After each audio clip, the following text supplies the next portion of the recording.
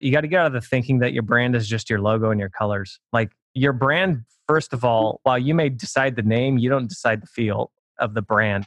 Your brand impression is all what your clients say you are, right? And so if they think you're a reputable company, guess what? You're a reputable company. If they think you're a terrible company, guess what? You're a terrible company. And so it's dictated while we do everything, you as a business owner do everything on your end to make the brand consistent, authentic, aligned with your core values, which I 100% agree with. You can't have an inauthentic brand. People sniff that a mile away. And if your people are not bought into your brand, they are a reflection of your brand, whether you like it or not. So your brand goes way above and beyond just the colors of your logo and your website and all of that. Well, all that should be consistent. Your people need to emulate the brand as well. If somebody's wearing your shirt, your Scorpion shirt, and they're out at the bar and they act inappropriately, guess what? That's a reflection on your brand. And consumers see that. Now they have a bad association with the brand. So this becomes a PR issue that goes way above and beyond just the marketing side of things. Welcome to the Home Service Expert, where each week, Tommy chats with world-class entrepreneurs and experts in various fields like marketing, sales, hiring, and leadership to find out what's really behind their success in business. Now, your host, the Home Service Millionaire, Tommy Mello. Welcome back to the Home Service Expert. My name's Tommy Mello, and today is going to be a very cool session because I have two awesome people from one of the largest advertising companies in the nation when it comes to home services. I've got Cheryl McRae and Josh Smith, and Cheryl is an expert at digital marketing, public relations, and social media, product positioning and branding, and crisis communications. And Josh knows a little bit about a lot. He's PPC, SEO, content marketing, leadership and motivation, team building and management, project implementation. Cheryl's coming from California, Valencia, and she's at Scorpion. She's the director of vertical marketing, producer, and the Sharpens Tool podcast. She's been there since 2018. She used to be involved at Retail Match Incorporated. It's a tech startup marketing development agency, and then Pro Ad Voice Director of Marketing. Josh is in Santa Clara, California. He's also at Scorpion. He's the VP of Marketing, Home Services Division, and the Senior Internet Marketing Manager is what he did before at Scorpion. And he's also the co-host of the Sharpens Tool podcast, and he's the Shedlight Media owner. What is Shedlight Media, by the way? That's been a little passion project I've had for a little over 10 years, but it's a video and photography production company. So. Yeah, this is going to be killer. So Cheryl's on top of her game. She's the director, like I said, at Scorpion, an award-winning professional with over 15 years of national and international marketing experience in home services, telecommunications, biomedical software, real estate, travel, financial, automotive, and retail. She spearheads Scorpion's strategy for educating home service businesses about digital marketing and connecting them to solutions for acquiring new customers. She also produces the Sharpens Tool podcast with over 50 episodes and counting. So she's a kickboxer, she's strength training, hiking, and she enjoys California's beautiful weather and the Pacific Ocean. And Josh, I mean, his resume keeps going here, but he's involved in increasing revenue and growing the business. He's been involved with creative marketing initiatives for more than a decade now and loves talking about leadership motivation, taking life by the horns, and how to accomplish clients' goals. He's happily married with 3 little kids, and he loves to feed his creative side through film production, music, podcasting, and even building up businesses. So what we're going to start with is we're going to give each of you an opportunity to tell us your stories, how you got where you're at today, and what's next for you guys going forward. I guess we could start with Cheryl since she's at the top of the mock-up here. Thank you. So, I've done 20 years of marketing. So I've been in the trades of various forms of the trades for a long time. And I like to think that home services found me, actually. And I have an innate ability for essential workers in various aspects and making sure that they succeed. It's a strong desire of mine. It's a passion. I think Josh would agree that at Scorpion, we are uniquely dedicated to the services in a way that most companies are not. So what else would you like to know, Tommy? So you got in, you've been doing this a long time. You're really involved in a lot of stuff.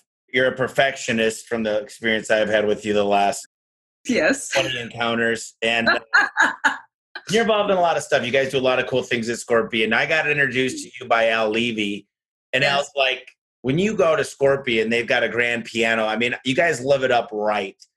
And you guys take care of your people. They're your internal customers, which I think is a great topic. But tell us a little bit about, what does your day-to-day look like? What are your goals, aspirations to grow at Scorpion? Mine or Josh's? Yours still. We're still talking about your show. So my role is top of funnel to bottom of funnel. So what that means, which is marketing speak, and Josh, you can tell me when I'm using too much jargon. So marketing qualified leads down to sales qualified leads. So my job is to find the home services businesses that we can help the most and who we should target so that they succeed, especially during a pandemic. That's my job. And then helping them convert with the sales team, and Josh's team manages the campaigns and does all the amazing things to make sure those results happen.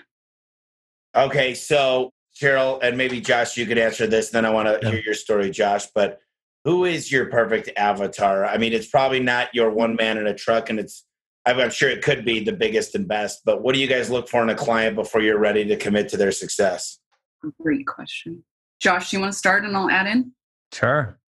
Yeah, I think this is an evolving answer, actually, Tommy. As Scorpion continues to evolve, continues to bring more technology to the space, to the trades, to help business owners be effective and successful, there's different challenges. I look at separating home service business owners into three categories. You got your chuck in a truck, who's doing the jobs, doing the business. They start hiring on more people. They enter into the second phase where they need to really start establishing, their operating procedures, their SOPs. And then once they get those established, the client experience is on lockdown. Then they get into the next tier where they all of a sudden, they really have to push that client experience out to the masses. And so they really get involved in mass media and making the brand aware to everybody. And so we find kind of our sweet spot has been historically in that upper tier of home service businesses, where we work with people who have very established operating procedures internally, and they need additional technology power behind their marketing efforts to really make things more effective and impactful. But that's not to say that we want to leave out, obviously, the guys who are starting their business or on the ground floor. So we've been actively working on technology to help that client. And it's really exciting. We're on the precipice of something pretty amazing with that in the coming months. So, okay, Josh, real quick, let's go back to, you're just a cool guy that probably likes to surf, and you got 3 kids. And what are your goals? You're working on some cool things. Why don't you tell us your story and where you plan on going with Scorpion? Yeah, man. I started off actually, obviously, with the Shedlight Media stuff, doing photography. And I've always been involved in marketing, I guess you could say. I started off shooting headshots for actors, which is their primary calling card for people. That quickly evolved into a passion skill set for video and photography and the media production and things like that. And I was able to bring a lot of that to bear when I came over to Scorpion as well, because now all of a sudden I was able to take that knowledge of owning a business, running a business, marketing a business, and move that into helping other business owners. It was a really unique opportunity for me to take that passion and translate that passion. And I've been involved in that. I've been at Scorpion almost 8 years, helping business owners hit goals, long-term initiatives. And then I had the very unique opportunity to lead the home services marketing team in particular about 3 years ago, when we started having a really heavy emphasis and specializing our teams internally. And it's been such a fun roller coaster of really identifying exactly how to do this properly for home service businesses, and growing the team as a result of that. I mean, we grew 100% in year 1. We grew 80% in year 2 once we started making these specialty things. And I have to say, just our targets in terms of growth goals, the sky is really the limit, especially as we continue to take advantage of new advancements in technology, ways to help business owners be smarter. I know we're going to talk a lot about this in some of the questions on the podcast today, but helping business owners think smarter with their marketing by utilizing data and assessing consumer behavior and trends as they come, and being able to anticipate consumer trends and behavior before they even happen. So there's a lot of power behind that, and technology is the key to helping us unlock that mystery. There's a lot of people that listen to the podcast that really, I don't want to say don't understand, but it's almost like a 4-letter word when you start talking buyer trends. And it really, like, for me, it's sophisticated. And I've been in the business longer, and I spent a small fortune on consulting. So I love what you guys are saying about operating procedures. And we go for companies that already have figured out the SOPs, the operating procedures, the checklists. And I preach this stuff on the podcast, and Al Levy preaches it. And a lot of the people on the podcast say, you got to have systems with an expected outcome. And really, I think one of the reasons you probably don't go to Chuck and the truck is they can't handle what you could bring them. And I had a company out of San Francisco contact me, and they're a lead gen / review. It wasn't Yelp, but it's similar. And they're a $2 billion company. And they said they wanted me to wanted to pay me lots and lots of money to come talk to their employees about what the difference is between a big company. And they all thought you could make a lot of money with small companies. They all said, there's all these small companies, kind of like Uber. I need a lot of drivers.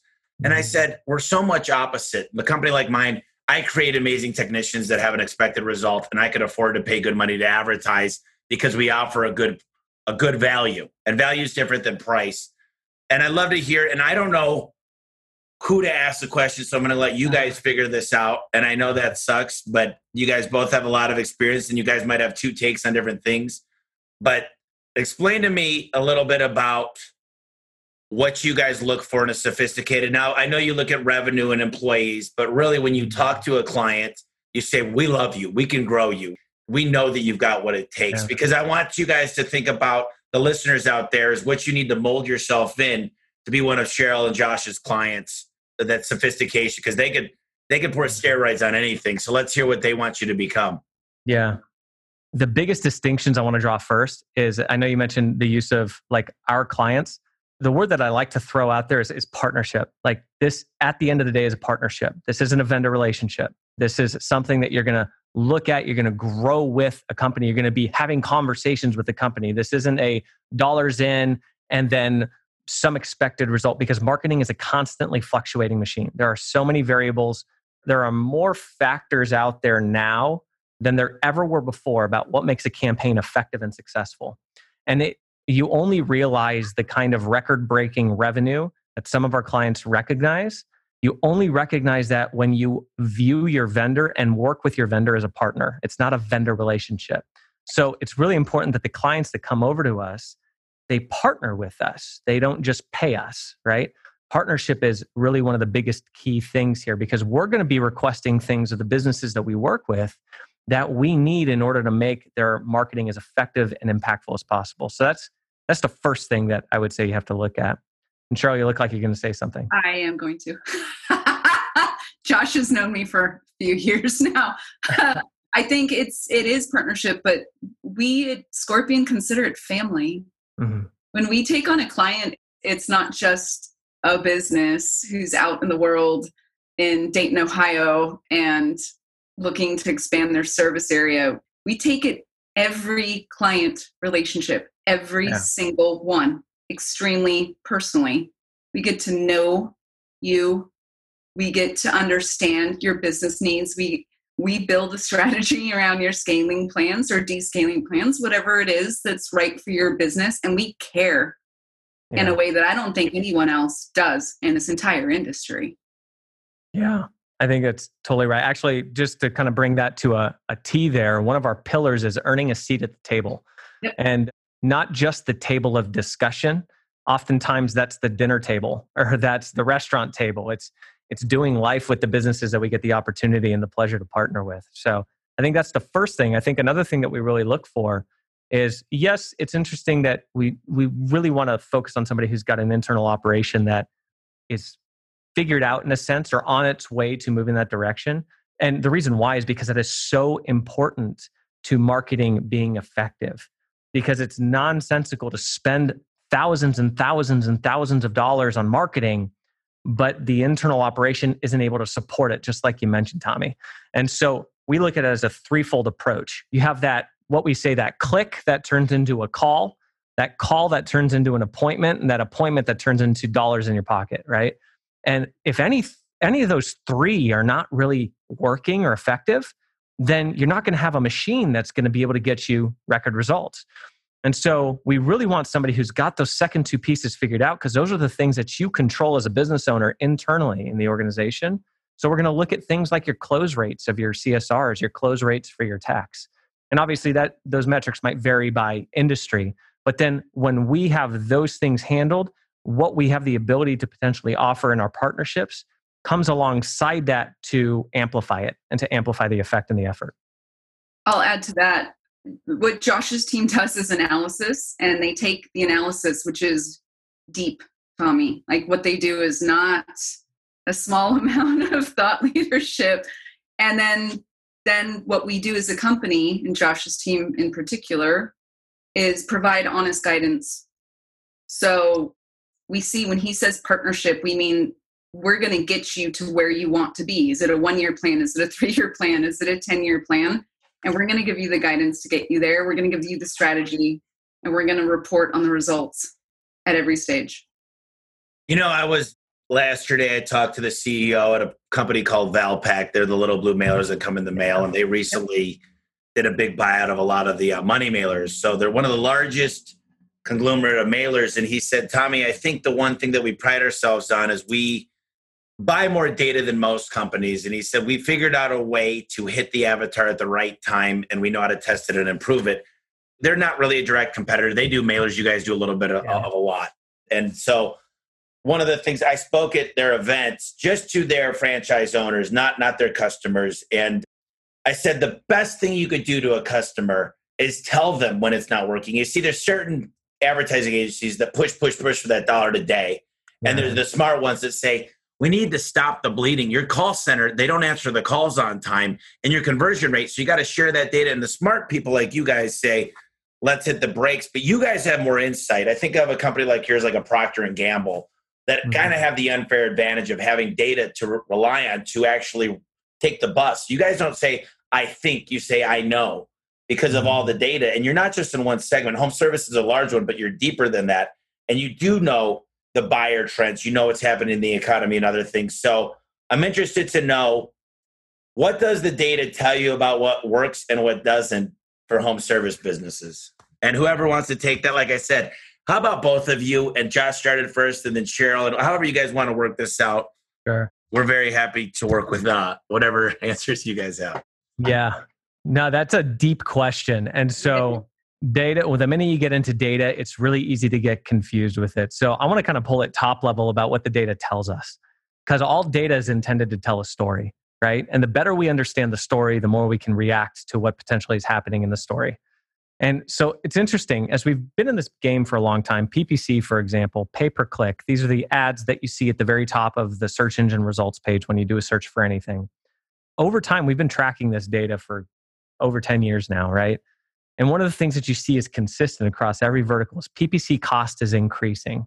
That's an indisputable fact. And in really competitive markets, like the Phoenix, Arizona market, or like the Los Angeles market, big city metropolitan areas, you see that cost increase in a pretty substantial way, to the point where for a lot of home service business owners, the lead cost that you're driving in leads through that channel might not make the most difference to your business, right? You might be operating on such a high lead cost that your job value, there's some cases where the value that a company charges for the job, the work that's done, actually is less than the cost of the lead.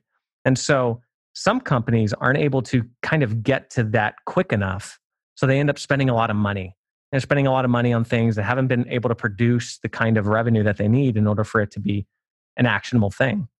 We've also seen things like social media usage increase over time, right? We saw this especially, we're in the middle of the COVID crisis right now here in 2020, for those who may be watching this 5 years from now.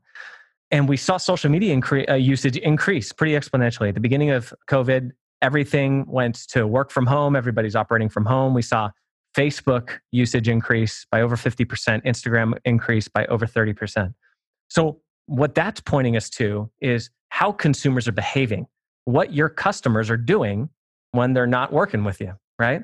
And so we want to identify that, that's a piece of data, a piece of information that we want to incorporate and think with as we're developing a strategy for a business. Think about this, video consumption has been increasing over time. It's a social component. We see video feeds starting to fill up the Facebook feeds, fill up Google search results. So that's another. TikTok is a video feed and I'm watching them blow through the roof. And you know what? It's nuts. Yeah. It's nuts. And right now you got Microsoft thinking about a potential acquisition of the American side of TikTok. Like there's a lot of things that are going around video. And it's easier than ever to produce good quality video. I mean, you got this smartphone right here, right? And that thing has the ability to produce 4K images. So it's easier than ever to tell a story with video. Therefore, we're seeing a lot more increase in activity when it comes to video consumption. And the other thing that we want to take a look at is how does Google change over time? If you could run a Google search and see, say, 2010, Google search engine results page. See how it looked 10 years ago and see how it looks today. Now, a lot of people, they look at Google and the changes that they make to the search engine results page, and they think Google's a monopoly. They're just changing how we have to do things. I actually beg to differ. I would suggest the opposite. Google's responding to what people are doing. So the consumer behavior is changing. How your people, your customers are interacting online is changing and transitioning as technology advances. There was a point where we couldn't get Facebook on our phones. Now you can. What does that show? We see an increase in mobile usage. All of this data points to the reality that your customers have the ability and a potential to interact with your business at multiple points way before they contact you. And that's a really powerful data point for you to think with. Now, when you compound that with the reality that directories are offering lead opportunities now, Google has potential lead opportunities now. There's so many different areas and ways that you can potentially draw in leads. It begs the question for the business owner, what's the most effective and impactful way for me to invest my marketing dollars? And you think about a lot of smaller businesses, they don't have an unlimited budget. Most are operating on, the aggressive ones are operating on an 8 to 10% margin off their top line revenue in terms of investing in marketing. Where do you put those dollars to have the biggest impact? And all this data is pointing to the reality that best case scenario, you're in front of everybody at multiple stages. But what we have the ability to do on our end through the technology and using data analytics and data analysis is you're able to see over time when you marry that together with your actual customer base. So we call it a client retain list. Who are you actually retaining as a customer? When you have the ability to match that data up with what your channels are producing, if you're investing into your organic representation online, what we call SEO, if you're investing into PPC or pay-per-click, if you're investing in Yelp advertising, Facebook advertising, and you have the ability to match up which channels are producing the dollars, but then actually step back and see, are these channels that I'm investing in affecting and impacting my top line revenue in a positive way? That's the bigger story. And the one word of caution I'll say with going this route that you have to always step back as the business owner and look at everything from a bigger picture perspective is that people are interacting again with multiple points of contact with your business at several points before they actually convert into a client. You have to step back and recognize that, because just because your Yelp campaign generated X number of dollars doesn't necessarily mean that your PPC campaign that didn't have as much of an ROI didn't impact that conversion at some point, because we have data to show multi-touch attribution before a client converts to your business. So, there's something that you said there. And, one thing I've noticed, Josh, is one thing I say on the podcast a lot is Google is God. And Google is a monopoly. I got to say, they only hire MBAs. There's no one else that runs an algorithm that could take the data in a sophisticated way. And when you talk about artificial intelligence, it's real and it's not fair. And there's no one else like it. But I like Google because it's been good to me. But Google is more of a demand. I think social is about building a funnel and creating demand. So we talk a lot about in stocks, we talk about market cap. We talk about what this industry is. And I completely disagree in one way. I say, I'm creating market cap. I charge a higher price than anybody. So therefore I'm raising, but you know what? I've got the best value. I think price is relative. If a guy sells a 10,000 cycle spring for $200 and I sell an 80,000 cycle spring for $500, the cycle life, that guy is really charging $1,600 if he was to go up to 8 pairs of those, which I'm giving. So I'm actually $1,100 cheaper. I'm a better value. And I'm selling oranges when everybody's selling apples. But my point is, I think that things are changing so rapidly, and we're at a point of exponential growth. The data is compounding faster than we are. Yeah. And the algorithms are changing faster, and it's exciting, but it's scary. And I don't want to scare people. And you did touch upon a subject, and I want to hear both your views on this, is pay-per-click is not for the faint at heart. Do not do PPC unless you could afford to or long tail. I prefer to come in number 2 or 3 than number 1, because I know I can make just as much. And I know the brand recognition. I had a smart guy named Ken Goodrich come on, and he said, Tommy, I only bid on my own keywords now. I said, why? He goes, because people click on me now. I'm up to a 67% click-through rate. I was a 4% click-through rate because I put all my money into billboards and radio. And he works with Roy Williams. He works with a lot of companies on different things, but he's got a whole different tactic.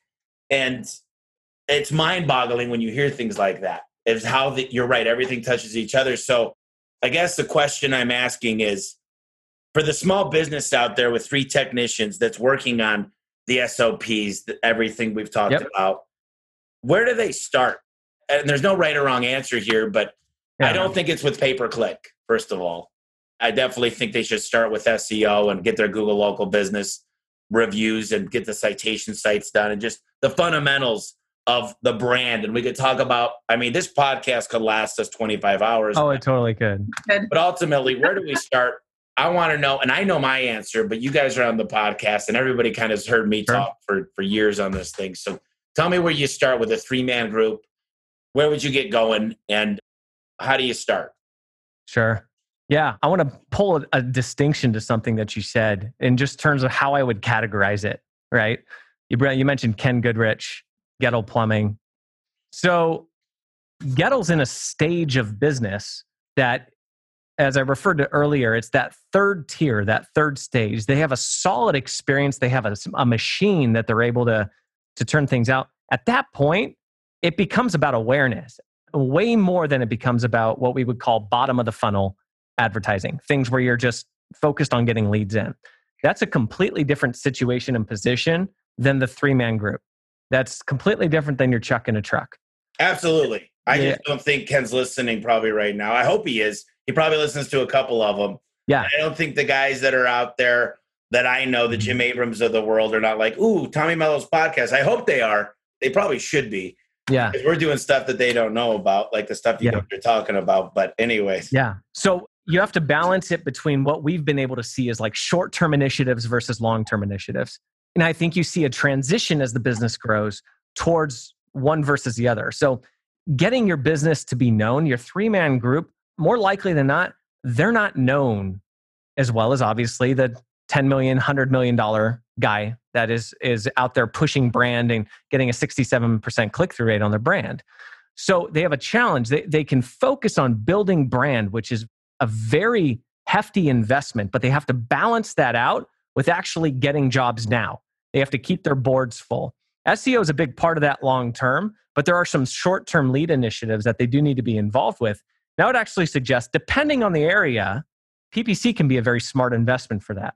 Now, if you're in an area where you're turning out a $200 to $300 lead cost, probably not the best use of your money. But there's been additional advancements in terms of lead generation, things like your Google local service ads. For those that haven't been aware of those, if you run a search for any kind of home service business, those are the first 3 boxes that show up, even above the PPC ads. Google Guarantee is what I usually call it on here. Google Guarantee. Yeah, it's got a Google Guarantee. Awesome lead channel that you can get into. Less control over that lead channel compared to PPC though. And so that's something to consider when it comes to where you're potentially investing your dollars. But your goal as a 3-man truck is you're definitely going to be focusing a hefty amount of your dollars on those bottom of the funnel strategies that are intended to drive leads, because you need to keep your boards full at the end of the day, especially if you got texts that are going out. Most of the clients that we run with are running a 3-day call board. So if their call board is booked out past 3 days, then that's again, that communication and that partnership with your marketing company. You want to make sure that's communicated, because you should scale back that bottom of the funnel advertising, because you can't book the jobs even if you got the leads. On the flip side, you want to communicate when those 3-day call boards are not full, because you have a demand, there's a need. And if you're multi-trade, you might have a demand in HVAC, but your electric's booked out, and vice versa. And that's constantly fluctuating. That's where the conversation piece comes in. But you're going to have a heftier in that 3-man group. You're going to have a heftier investment on the bottom of the funnel demand side, because the demand is there and you're not as well known, to where people, when they think of a garage door company, they're not thinking of A1 yet because the brand isn't built yet. When you're thinking of a plumber, you're not thinking of Joe's Plumbing. When you're thinking of HVAC, you're not thinking Gettle necessarily. Actually, you probably are thinking Gettle because of the brand, right? But if Gettle was a 3-man operation, somebody would be thinking of the Gettle today versus the Gettle of 5 years ago because the brand hadn't been there. Brand gets burnt into the brain over time. And that's something that only happens with an investment in that. But again, you have to constantly balance that short-term initiative with the bottom of the funnel stuff, keeping the boards busy, building the brand recognition and the experience with customers so they start talking about you to their friends. And then over time, you'll start to see that transition because you have more people searching for your name because of the positive experience that you gave them and them telling the friend, you're top of mind. And then at that, what they call the ZMOT, right? The zero moment of truth, you're the person that they think about. And so it's this evolving pattern that you see where long-term it becomes more of a focus on the brand. And then the PPC, those bottom of the funnel things, become something that you supplement when the demand is there. But in the beginning, the demand is much more prominent. So you have to make sure that you're focusing and balancing that out. And you're going to want to look for lower cost lead channels. So in an area where you got a Google local service ads or a Google guaranteed, like you call it, where you're able to turn out a $30 lead, and you're in an area where PPC is turning out a $150 lead, you don't need to invest in PPC. You need to max out your Google guarantee before you even think about PPC. But once you have reasonable confidence that you're maxing out your Google guaranteed, if you still need more demand, you got to look at what's the next channel that I potentially can get involved in and get the highest possible, not just return, but return back on the investment in terms of the lead volume that it's going to do and what I'm actually able to book. So, Cheryl, I don't know if you have any other thoughts on that one. All of that was great, Josh. I'd circle back to what you said about you need to know what your customers are doing when you're not in contact. That's huge. And that's the omni-channel marketing. Yeah. You know, Josh has talked extensively about how you handle your leads and your jobs when they come in, and understanding the ROI on that is hugely important. But what's happening when they're not in contact with you is just as important. Yeah, and the lifetime value of the client. I'll tell you guys a little something that I've stumbled upon. This is my one big effing gold nugget for the podcast is there's a huge demand when no one else wants to work, and that's past 5. Those are your on-call guys. If you decided, how many people don't want to rank for emergency night service? And if you learned how to get nighttime shifts, which the best companies have, you're competing in a game that no one else competes in. You want to get really cheap clicks of high conversion rate, high average tickets when no one wants to work? Send me out. I used to go out till 2015. I was running the midnight calls, and I'd go out. And guess what? They had an open price. They didn't care how much they paid. They wanted the convenience, and no one else answered. I was the 10th person that answered, the 10th one that actually took the phone call. And I'd say, if I'm going to come out, it's going to cost me $99 just to ring your doorbell. And then we're going to do everything it needs. Do we agree? And those keywords become cheap. And it's cheap to rank for emergency nighttime and weekend service. If you build your small company around where there's a lot of demand, but no one wants it, you can make a lot of freaking money. There's less traffic. In places like Arizona, it's a lot cooler outside. And customers want to pay more, and it's a higher conversion rate. So those of you guys that are small, my tidbits would be you could do PPC, you could do Yelp, you could do Kudzu, you could do Merchant Circle, like anything at nights, weekends, whatever you want, that's where you compete when no one else is competing. Like I said, sell oranges when everyone else is selling apples. I love wood overlay doors that we build in Door 48 here because no one's my competition. I've got 3 competitors that could build what we could build here. And that's the difference is, why are you competing where there's 1 million people when you can compete where there's 3? Yep. And those are the things that I think people think outside of the box. And I just came to this realization that we've got emergency service, but I don't have any night shifts. Whereas I've got a sheet right here. Those of you that aren't listening, I've got my cancellations here. It shows yesterday. I've got 43 cancellations yesterday. 55% of those were because they were upset or a competitor got there first. If I could have took those jobs and got them into night, I could have cut that into a third. Yeah. And that's the difference. But you guys know I'm a numbers guy. You guys know I'm a data guy. So we speak the same language. And people are asking, just work a little bit later. Be that 5 to 8 shift and watch what customers do. You know, we're going through something right now. It's rare times. Everybody was a little bit nervous. I got to say, COVID's bad. and I don't like it. But what it did for what we could control is home service is doing very well. There were losers and there's winners. But I'll tell you this right now, I'm going to talk about something that's not on our sheet here, but it is. Everybody I talk to goes, I could really use a lot of good guys right now. I need help. I can't keep up. I'm 2 months out. What do you say? And this is marketing. This is why I'm talking to marketers. Marketing is finding great people. Those are your internal customers. So many people spend all this time getting clients, but they don't spend any time creating amazing employees to run the calls. So let's talk a little bit about finding amazing people that care and they buy into your dream, which become your vision, and they're executing it. Yeah. Cheryl, do you want to start on this one? Yeah, I'll start on this. Well, first of all, you have to clarify your vision and your mission, because you can't find someone to fit with that if you haven't clarified it. So you need a mission, vision, and core values. And I tell people all the time, write this stuff down and figure it out, because people want to buy into what you're dishing out. So absolutely, Cheryl, you got to define this stuff. And where are you going? Have a destination. Yeah. I think that's the first step for sure, is obviously that there's a saying, right? People don't leave bad businesses, they leave bad managers. I think you have to have a solid leadership team, pure and simple. And somebody that engages with the team in a different way. I talk to a lot of business owners and they're struggling with how to work with millennials, for example. They're like, when I was young and an apprenticeship, when I did something wrong, I got a wrench to the face. That's like a common thing. It's like, boy, if times change, you get a lawsuit for that now, right? That's the type of thing. You got to recognize what your people need. And what we have found, especially when you're dealing with a younger crowd, if you're an older business owner or even a younger business owner and you're hiring a lot of peers that potentially are in that, you have to make the job, first of all, attractive. And that's going to come down to kind of the perks, benefits. That's all the logistical HR stuff, right? But then what culture are you creating from a leadership perspective? You have to create a culture that people want to be a part of. If you have a culture that people want to be a part of, that's an external intrinsic factor to the company that other companies can't necessarily replicate.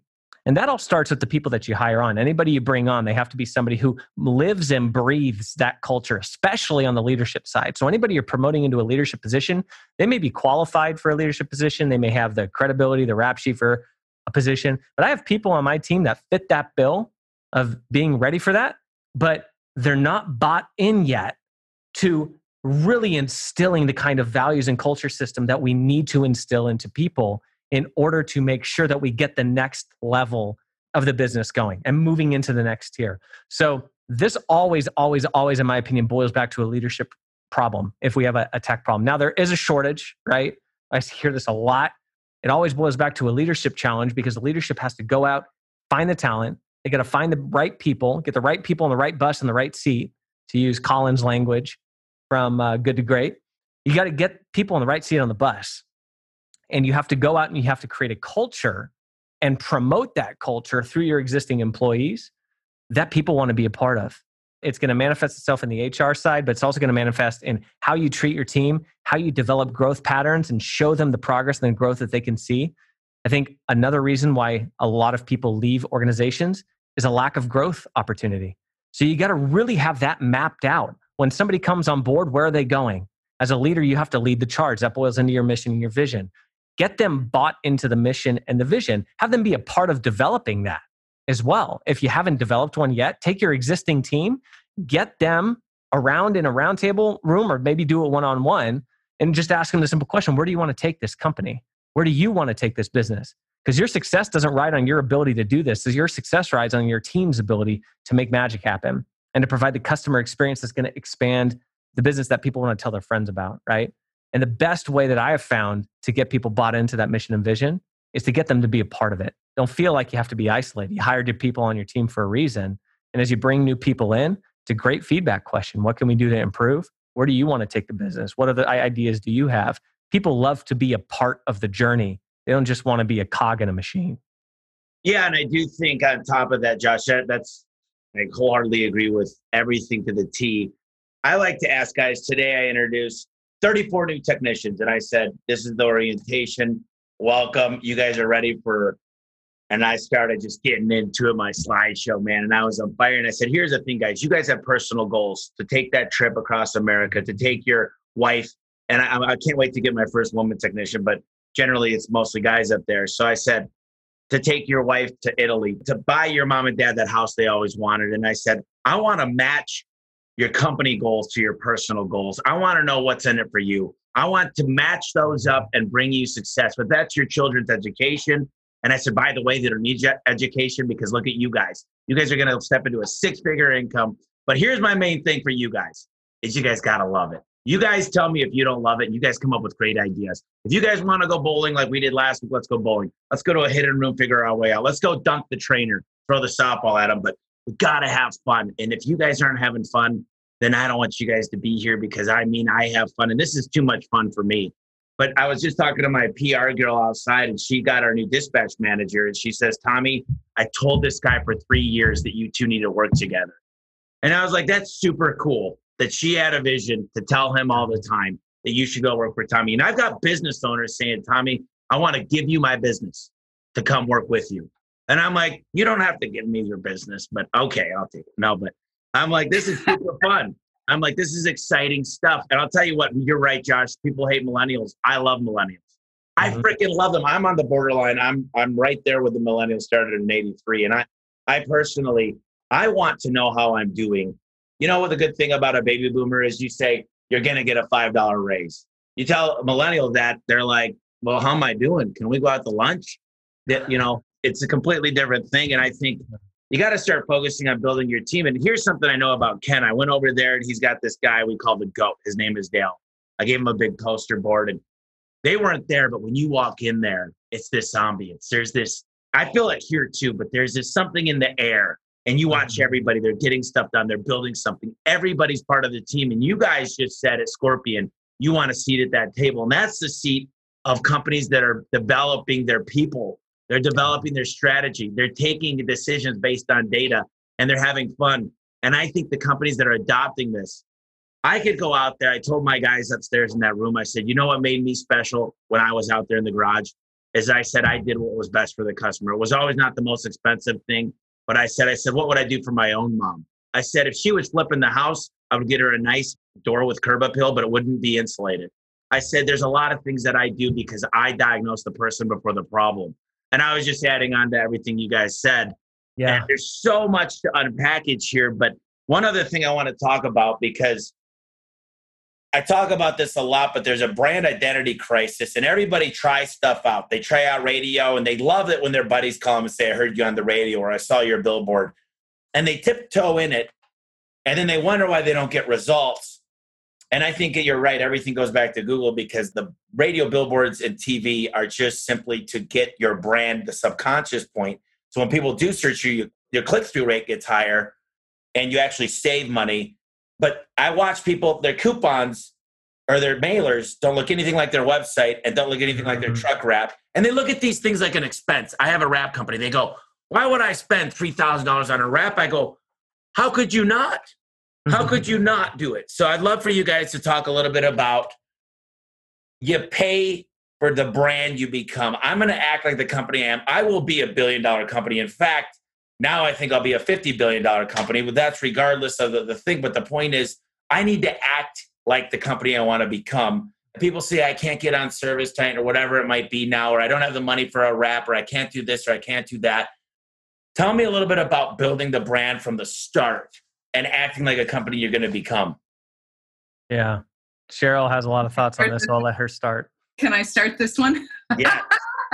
So brand is your identity, right? They're equivalent. And the Tommy Mello brand, whether it's the Home Service Expert, Home Service Millionaire with your authorship, you have the same logo, you have the same colors, and it creates consistency. And consistency creates authenticity. And authenticity becomes authority in a space. And it's essential that you don't have typos. It's essential that you use the same colors. It's essential that you use the same fonts, because that consistency ends up being trust in a consumer's mind. And when you break that trust, you break an agreement with a consumer. You break it. They don't believe in you. They don't believe in your company. They don't believe in your techs. They don't believe in the service you're going to provide. When you're consistent, they believe in you. Before you even put out an ad, you need to know who you are. You need to be consistent. You need to be careful with whatever your name is. Like, don't be similar name to someone in your service area. Be smart and use it all the time and use it the same way until you need to rebrand and evolve. And then you need someone like us to help you with that because it's complex. Cheryl, just real quick before you go, Josh, I want to add one important thing because I've been on the phone with lawyers every single day. And believe it or not, this is going to sound crazy, but I'm not the first A1 in the world. I don't know how that's possible. Maybe because it fell first in the phone book 15, 20 years ago. But what I found was there's over 120 companies with the name A1 Garage in them. So I'm dealing with lawyers on a federal trademark. And here's what I'd recommend to everybody out there. If you're thinking about rebranding or a different name or possibly getting into another business or starting a business, be authentic and make sure it's not taken and pay the money to get a federal trademark if you plan on expanding because IPO, do your IPO work, intellectual property work. And I'm getting my butt handed to me. I can't go backwards because I'm too far down, but I'm in these lawsuits and I can't talk much about them. And I've got more money. It's unfair. And I'm not trying to take these people down. I'm just trying to pay them to rebrand because I'm a national company. I paid the money to get it done. And I hate the situation I'm in because I'm not like, oh, big guy crush small guy. I'm like, I don't know what to do. I screwed up 15 years ago and I'm too far down the cycle now. But I'm just telling people, be authentic, but make sure your brand isn't Google because Google has a lot of money. You should at least have what you do. You can't be Simon Diamond's HVAC company. So 100%. Do the research up front. Yeah, and I'm an idiot. And I could help companies out so much, not because I'm smart, because I've made every freaking mistake in the book. But Josh, go ahead if you want to tackle that, the brand identity, because there's a lot there. You guys are hitting on a lot of the good stuff. I think the only thing I might sprinkle in there too is you got to get out of the thinking that your brand is just your logo and your colors. Like your brand, first of all, while you may decide the name, you don't decide the feel of the brand. Your brand impression is all what your clients say you are, right? And so if they think you're a reputable company, guess what? You're a reputable company. If they think you're a terrible company, guess what? You're a terrible company. And so it's dictated while we do everything, you as a business owner do everything on your end to make the brand consistent, authentic, aligned with your core values, which I 100% agree with. You can't have an inauthentic brand. People sniff that a mile away. And if your people are not bought into your brand, they are a reflection of your brand, whether you like it or not. So your brand goes way above and beyond just the colors of your logo and your website and all of that. Well, all that should be consistent. Your people need to emulate the brand as well. If somebody's wearing your shirt, your Scorpion shirt, and they're out at the bar and they act inappropriately, guess what? That's a reflection on your brand. And consumers see that. Now they have a bad association with the brand. So this becomes a PR issue that goes way above and beyond just the marketing side of things. All of that's important because consistency breeds authenticity, just like Cheryl was saying. Think of the swoosh of Nike. What would you do if Nike changed their logo? Coke changed the taste of Coke, and that was the biggest nightmare in the 80s that ever happened. The biggest nightmare. And I'm actually recalling something that Tide laundry detergent did where they changed the color of the bottle and sales dropped because there was no recognition of the bottle. It was something to that degree, a product base. So brand, when it's embedded in a consumer's mind as something that's positive, a positive association, you need to now protect the brand, right? On all fronts. Once you're established, you got to protect it. And you protect it not just through making sure everybody's aligned consistently and you have strict standards that you're adhering to, but also on your marketing side. When somebody's running a search, this is a big strategy that we deal with in marketing to bring it back to the marketing equation. Take a company like Gettle. I guarantee you there's other HVAC companies that are bidding and trying to get recognized under Gettle's name. Why? Yeah. Because consumers sometimes have a misappropriation. They search for Gettle or they search for a company. They click on an ad that may not be the company, and they just place a phone call. This is a real thing in marketing that we deal with right now. So once you develop the brand, you invest into the brand, you grow the brand, and this gets into that third tier business that we were talking about earlier. You now need to protect the brand, and a lot of your marketing dollars should be spent doing that. That's the constant cycle that we want to get people into. And why do you want to protect the brand? Because you don't want to have to fight for it back. Yeah. That's reactive versus proactive. And what Josh was saying, every touch point is the brand. Every phone call, every live chat, every single interaction with the brand, whether they see you driving down the street, whether they see a billboard, whether they see an ad, they see something remarketing, every interaction with your brand is branding. Every single one. If you create an issue, now you have to fix it. Don't do that. Be proactive, not reactive. So I'm going to get you guys to the closing here, but I love the people that I meet that are business owners. I meet them in their two trucks. And I know, the two guys in the truck, listen, I could see the guys that are going to be the emperors of their home service industry because they've got a desire, they understand, and they say, what do I need to do to earn your business? They fight. They fight on the phone call. They fight on their ads. They fight in the dispatch. They fight when they show up. And they're fighters. And they say, I'm not going to take second best. We are the best. So listen, this has gone by. I feel like we've been on here about 10 minutes. And this is what you know is a good podcast, is when it's like, wait a minute, this is already supposed to be over. So there's a few questions we close out in. 3 things. If they want to get a hold of Scorpion to help them out first, and then if they want to get a hold of each of you personally, let's talk about how they're going to do that. Great. Well, I'll just start off. If they want to get a hold of me, they can email me directly. Super simple. Josh.Smith at scorpion.co. Not C-O-M, no M on the end of scorpion.co. So josh.smith at scorpion.co. And you can check us out. Just go to scorpion.co and go to the home services page. It's where we post a lot of our information, a lot of our data. That's how you can get a hold of the company. I think I might be on that page at some point. Yeah, Tommy's got his face on there a few times. So you're a familiar friend. And Cheryl, I'm going to go out of, I'm just going to take a prediction here, but it's Cheryl.McRae at scorpion.co. Correct. Holy cow, I'm Houdini. Nostradamus. I highly recommend that all of your listeners listen to our podcast too. Yeah, listen, you guys got an amazing podcast. They've had a lot of great people on. We've got a lot of the similar people on, but they do an amazing job at the Sharpest tool. And yeah, feel free to go over there. Look, you can't get enough. A lot of things in the home services. We're driving around. We've got an opportunity to enhance our lives. Mm-hmm. And these guys talk to some of the top people in the industry. And it's amazing how many times we cross paths, and now we really are working a lot together on a lot of things. But the next question is a super important one, because I think readers are leaders. Yeah. And I think you guys should have some books that really don't say the E-myth, because everyone, including myself, says the E-myth. Yeah. And don't say the Bible, because we all know JC is looking down at us and wants us to read that one. That one's the most important one. But what is the big 3 books? And it doesn't even have to be business or marketing. It could be It could be The Richest Man in Babylon on how to save money. But what is the book, 3 books that you each would recommend? Yeah, really good questions. There's so many. It's tough to narrow it down to 3. I'm trying to process through my mind right now. The 3 that I think about that I would definitely look at, and it might be 4 because 2 of them I'll lump into one category. The first one, from a leadership perspective, I'm a big John Maxwell fan. Oh, dang it. No. I love Good to Great. You're going to say Jim Collins, Good to Great. Tommy, you're talking right to Tommy right now. It's Good to Great's phenomenal, but it's very technical. So if you're not into the data stuff, then it might be a bit much. But from a leadership perspective, John Maxwell, very clear, very concise. There's 5 levels of leadership.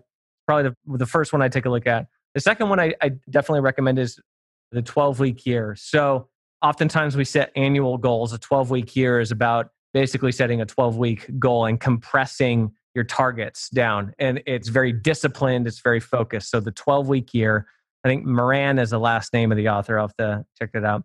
The other 2 I'll lump together. Seth Godin's got a book called Purple Cow. And this I was going with linchpin, you brat. Seth Godin's got Purple Cow. This leads right into the branding conversation. And there's another one that's called Positioning. And it's not Seth Godin, but if you're talking about brand, Purple Cow is all about how do you be memorable? Being memorable is key to making sure your brand stands out in the minds of your consumers. So Purple Cow and Positioning. And whenever I read a book, Tommy, I like to transpose it into a couple different areas. I take a look at how am I looking at this through the lens of the industry? How am I looking at it through the lens of my business? How am I looking at this through the lens of me as a leader? And how am I looking at this through the lens of me personally?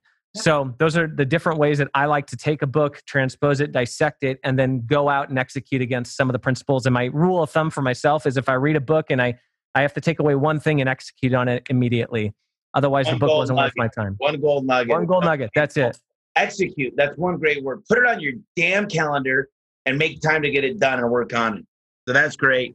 Cheryl, he stole your book, The Purple Cow, and I saw you looking around there aimlessly. You're like, darn it.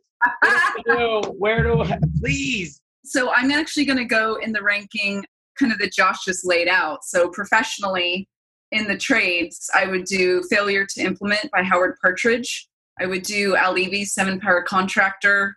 These are books you can learn a lot from. And then moving as a leader, The 5 Dysfunctions of a Team, which is Patrick Lencioni. I would read that for team buildings. You know, Tommy, you talk a lot about hiring and recruiting and retention. So I think reading about the dysfunction of a team and how to create symphony instead of dysfunction. Brand Aid is a good one for anyone who's struggling with their brand. Yeah, you know, the 5 Dysfunctions of a Team, we read that as a group here at A1. And what we learned is one major thing that stood out to me is we all care about our own individual teams, but we got to learn to care about the whole more. And so everybody's selfishly about their team instead of saying, how does this help the overall structure of everybody? And it was great because we all said we're pretty selfish. And it reminds me, why did the oyster cross the road? Why because she was shellfish.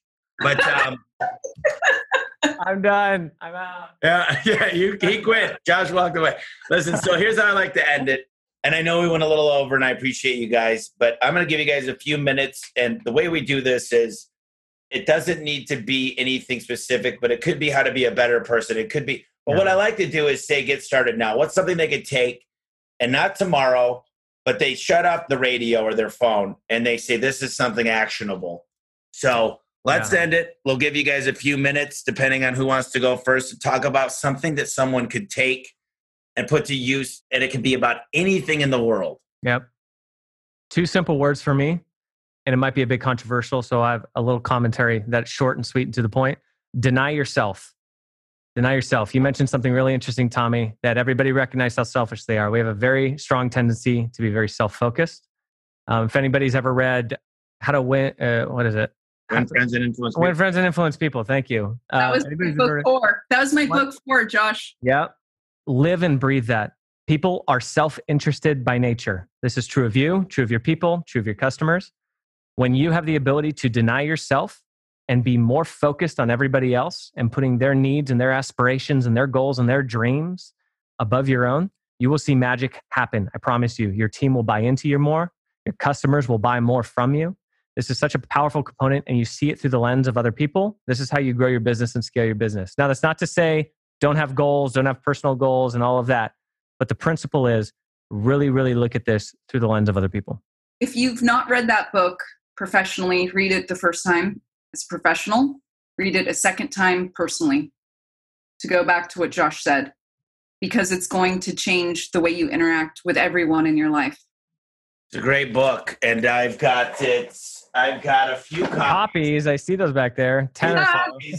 Look I've got a whole shrine outside. I've got every single copy that there was ever sold. I've got a picture framed out there. But it really is. It's a book I hand out. Every copy. I've got one on my shelf. You have every copy minus one. I've got the originals. So Cheryl, one thing I learned from you is your tenacity and just you keep pushing to where you just want things done and you'll drive and you'll work till midnight. And you've got this ability to just, you love what you do and you love making an impact. And I don't know what love language you are. I don't know what it is. Mine is, you know what? I got it. Hold on. Think about what you're saying. I'm sorry I'm unorganized because my finger's broken. But acts of service. That's yours. Acts of service. How'd you know that? Nah, I just took a wild guess. Dang it. Anyways, there it is. Look at this. So right here, it's act of service by having others help you with tasks you are working on. Yeah. And my second love language was spending quality time with me. But these are languages at work, so it's not about love. These are actually different tests. But I recommend everybody to pay the 10 or 15 bucks. My least one, believe it or not, is receiving gifts. Yeah, but I don't mind a gift every now and then. I think I love all 5 of them. No, I shower me. that. I could have told you that. So Cheryl, why don't you tell us, give us the information we need to go win. Oh. No. You just talk about whatever you want to talk about. That's a big question. I think it's focus and drive. You have to be a tenacious doer in everything you do. And if you apply yourself and you're dedicated, you're focused and you're driven, you will excel at anything you apply yourself to. Oh, geez, that's powerful stuff right there. And the two words that we talked about, I heard consistency a lot. And another word I love is accountability. And I love personal accountability. I like to go out and tell everybody what I'm going to do. I tell everybody I'm going to do 1 billion because guess what? I won't fail other people. I failed myself over and over again. That's why I tell the whole world. And it's not about 1 billion, but it's about how many people could I take with me and enrich their lives. 1 billion is a number, but what it represents is something greater than that. So I tell you what, this has been amazing. You guys got to check out scorpion.co. You got to check out the podcast. You guys got to get the books we recommended. And we got to do this again soon. And I really, really, really, really appreciate you guys coming on. Yeah. You're welcome. Pleasure to be here, Tommy. Thanks for having us. My finger gets better. Yeah. Stop punching people. Yeah. You know what? They're going to get better. I shouldn't have wrestled. But anyways, thanks again, guys. This has been great. Hey, guys, I just wanted to thank you real quick for listening to the podcast. From the bottom of my heart, it means a lot to me. And I hope you're getting as much as I am out of this podcast. Our goal is to enrich your lives and enrich your businesses and your internal customers, which is your staff. And if you get a chance, please, please, please subscribe. You're going to find out all the new podcasts. You're going to be able to ask me questions to ask the next guest coming on. And do me a quick favor, leave a quick review. It really helps us out when you like the podcast and you leave a review. Make it 4 or 5 sentences. Tell us how we're doing. And I just wanted to mention real quick, we started a membership. It's homeservicemillionaire.com/club. You get a ton of inside look at what we're going to do to become $1 billion company. And we're telling everybody our secrets, basically. And people say, why do you give your secrets away all the time? And I'm like, the hardest part about giving away my secrets is actually trying to get people to do them. So we also create a lot of accountability within this program. So check it out. It's homeservicemillionaire.com/club. It's cheap. It's a monthly payment. I'm not making any money on it, to be completely frank with you guys, but I think it will enrich your lives even further. So thank you once again for listening to the podcast. I really appreciate it.